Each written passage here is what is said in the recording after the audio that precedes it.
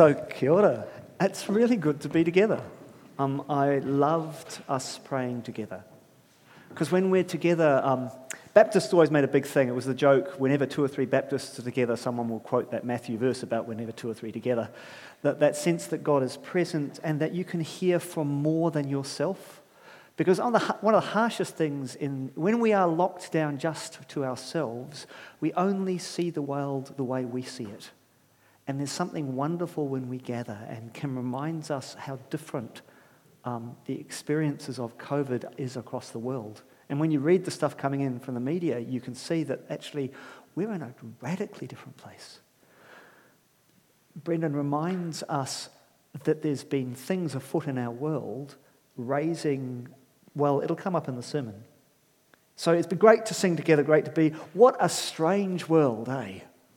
I mean, who would have guessed this? For me, I'm a computer geek from way back, and so from way back, when Windows computers first came out, Bill Gates reckoned that it was really unlikely for you to press the Alt, the Control, and the Delete key.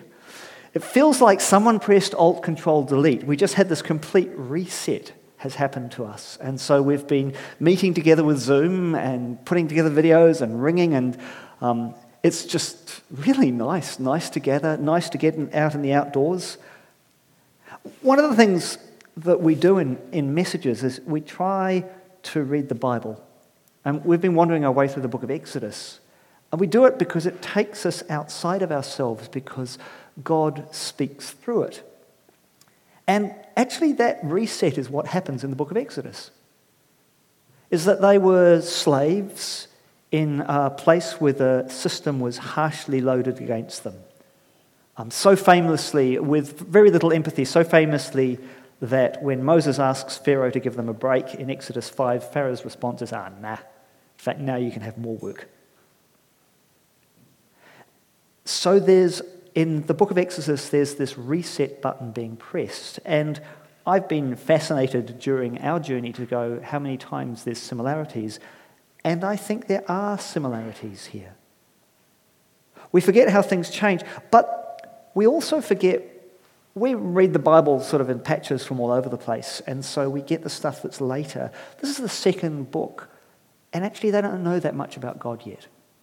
So in the start of the book of Exodus, early up when they get rescued, they talk about the God who rescued us from slavery, and that's what's stuck in their head. But they still don't know a lot about God. Towards the very end, there's a couple of encounters. Moses up on Mount Sinai, and he gets to encounter God. He has this close encounter with God. And there's some things said that get echoed again and again and again through Scripture. So it's not how you and I would, if you were going to make an appointment with God, you probably wouldn't set it up the way God sets it up. Look, he tells them to hide in a crack in some rock, and God's said, I'm going to cover you with my hand so you can't see me, and I'm going to pass by you, and then I'll take my hand away so you can see, there's usually humour at this point, my backside, you can see the back of me as you disappear. And when this happens, there is this voice that says, the Lord, the compassionate and gracious God, slow to anger, abounding in love and faithfulness, maintaining love to thousands and forgiving wickedness, rebellion and sin. That is being said as the Lord passes by. Just have a look at those for a moment. What's that saying? The compassionate and gracious God, slow to anger, abounding in love and faithfulness, maintaining love to thousands and forgiving wickedness, rebellion and sin. That's the character of the God. And this is the first time they've heard it. First time Moses has heard it. And I'd love to think that always this is the God that church is showing to people and that we as followers of Jesus are showing to people. Not always the case. When I was first a Christian, showing my age here, who remembers scripture and songs and praise? And okay, well, I had one of these. There was a song that's based in this, but I couldn't find the right words. Okay, so I've probably got them wrong. Does anyone remember this? It goes, the Lord, our God, merciful and righteous. The Lord, our God, merciful and righteous. Anyone remember it? Did I get the words wrong? Okay, so can we just do all that together? Here we go. The Lord, our God, merciful and righteous. The Lord, our God, merciful and righteous. This is what Moses hears when he has this close encounter of the God kind. And a lot of us long for that kind of God encounter. And I'm going to come back to that refrain a few times because we're starting with this, what is our God like? But we're going to veer a little bit. To be fair to Scripture, there is an additional part to the passage I've read. It says, yet he does not leave the guilty unpunished. So here's the hint of judgment. He punishes the children and their children for the sin of the parents to the third and fourth generation. And I don't know about you guys, but I go, really? Even more so now I'm a parent, and I kind of see that play out. We forget, we have a negative bias. We read this and notice the harsh stuff, and we miss the compassionate grace at God, slow to anger. And we miss that actually, if you offend a God in those days, it's the smite button and you're out of here. You know, it's that. So even this has a hint of grace in it. Will not leave the guilty unpunished. So there's a hint of judgment here, but it's not the whole thing. Okay. And at the very end of Exodus, there's this lovely bit with Moses. Well, actually, there's a bit, we'll get there, that talks about where the Lord says, my presence will go with you and I will give you rest, which I think is what Christians are supposed to be. Even in lockdown, my presence is with you. And that rest thing, well, if that's troubling to you, good. It's troubling to me. Okay, I won't do it again. But when I was preparing this and things were going up on the world, I suddenly started thinking, goodness, noticing something in the book of Exodus I hadn't noticed before. And I'd like to show you a cartoon. Probably you've seen it before. Have we not got anything on the screen? Morgan, have you pressed number 2? Okay, let me just see if I can do something about that. Really? Okay. It is going through. Yes, could you press the projector control? Check and see it's on. Never mind, you can't see the cartoon. I'll talk about it while the projector goes. It's a cartoon of two people running a track, a kind of relay, a race kind of thing. And you just give a thumbs up if you see a projector thing appear behind me. And there's one person, he's got a couple of hurdles to jump there, and there's another person who's got a kind of ball and chain round their ankle, and then on their track there's a barbed wire. Yes, it's up there, awesome. So you can see, good, because I'm doing a terrible job of describing it. It's quite a harsh cartoon, and there's a slogan on it that says, clearly it's this guy here saying, what's the matter? It's the same distance. Okay. If you took this cartoon and applied it to the book of Exodus, what would you find? Well, at the beginning, the people of Israel are slaves in Egypt. They are the people who have this ball and chain and an impossible task. And there's a person there who's in power and privilege who is Pharaoh. Pharaoh is the guy who's got the easy run. He's got power and he's using his power to get more power for himself. So they seem to be the roles, right? The Jews are the hard done by, yes, the slaves in Egypt. And Pharaoh's the guy in charge using privilege for himself. Where would you put Moses in this cartoon? Isaac? Oh, the finish line. Oh, that's a good suggestion. That's an interesting suggestion too. I found myself, because he's a Jew, so he would, but actually he's been raised in a royal family. So he's a man of privilege, isn't he? And in fact, the story is Moses trying to deal with his privilege, which is a little bit uncomfortable. Remember there's a bit where he murders someone? That's where he's using his power to try and effect change, but we know that doesn't work so well. Suddenly, I started to think, gosh, The book of Exodus has something to say about racism, or about isms, if you like, because there's a journey out from that.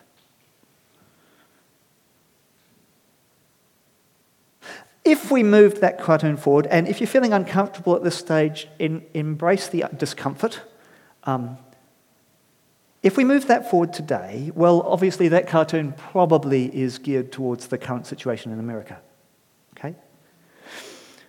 And yes, we live in New Zealand, where we're not actively killing African Americans, but where our prison rates and our pay rates and the health records and our employment records for Māori and Pacifica, they're not flash. They're not good at all. And I wonder if they would look at this cartoon and see themselves in it. That's uncomfortable, isn't it? We do have more Māori and Pacifica people in prison. They do have lower employment rates. They don't live as long. And yes, I suspect some might say they don't feel that they can breathe, but not just them. And if we're following Jesus, well, what's Jesus' approach to minority groups? To, I don't know, Gentiles, Samaritans, tax collectors, sex workers? If there's the 99 sheep and the one that's lost, there's a real interest in the one that's getting a hard time, as I understand it. So if you're going to take this cartoon, let's just forget about America for a moment and apply it to here. What are the other groups that you think actually they've got a pretty tough role going, where you think the dice aren't loaded fair? Which groups have we got in New Zealand, do you think?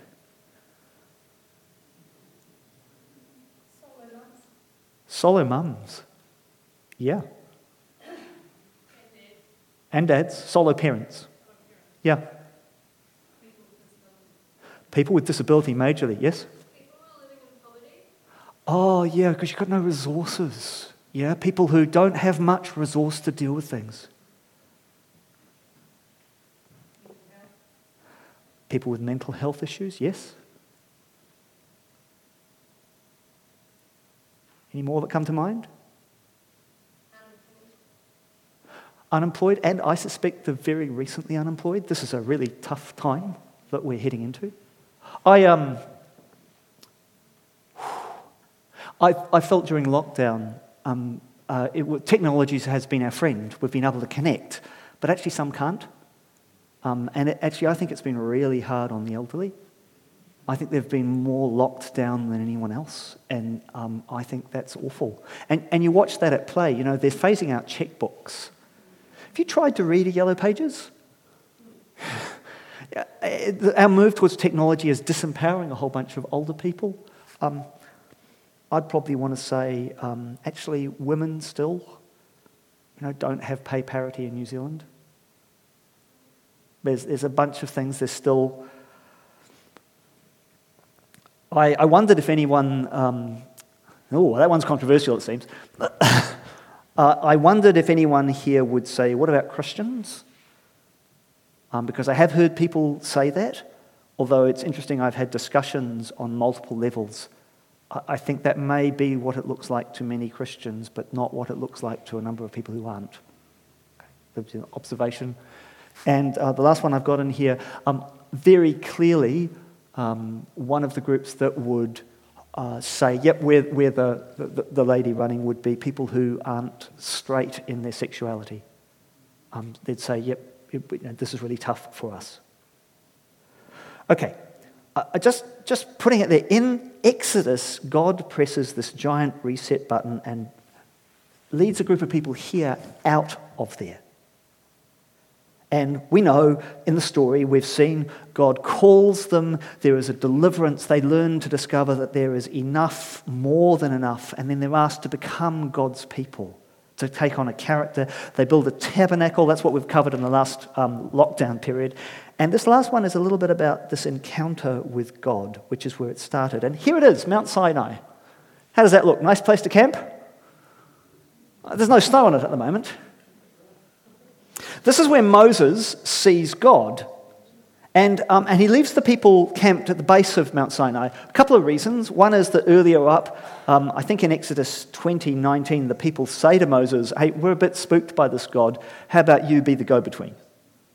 Okay, so Moses is up. So now I just want to imagine this. Go back to when Jacinda Ardern announces lockdown.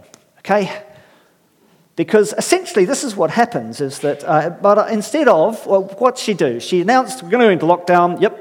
And then you had a daily, who tuned in at 1 o'clock to see what they had to say?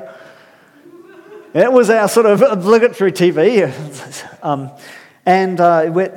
Robin Bloomfield, what a surprising TV star. Actually, I've lost it. Yes. And then apparently after these announcements, Jacinda would go and get into more informal clothes and do a Facebook Live. Did anyone see any of those? I never saw it, but nice. How do you think it would be, just imagine for a moment, that she announces, we're going to level 4, lockdown, everything's shut down, and then you hear nothing from her for a month? Because that's what happens. Moses goes up the hill, up to the mountain, there's this encounter, we've got the 10 Commandments, and all the people down at the bottom can see is thunder and lightning. For a month. How do you reckon we would have coped if that was us? Nothing from Jacinda. Yeah, we would want a new leader. We'd want to change. We'd be very unhappy. The media would go absolutely bonkers. And how would we get on in keeping our level 4 lockdown, do you reckon? Yeah, nah, it's not going to happen. And that is precisely what happens. So when the people saw that Moses was so long coming down from the mountain, they gathered around Aaron and said, come, make us gods who will go before us. As for this fellow who brought us up out of Egypt, we don't know what has happened to him. He's up somewhere on that mountain, no idea, flashes of light and So Aaron goes off and collects a bunch of gold stuff and makes a golden calf. Now, before you get too harsh on the golden calf, the scholars I have read say he's not actually trying to create a god. They believed that the gods, you made these things and the gods sat on them. So a calf was kind of like a thing to sit on, a throne kind of stuff. That's what they think. But gosh, it doesn't take long for things to go wrong. So all the people took off all their earrings and brought them to Aaron.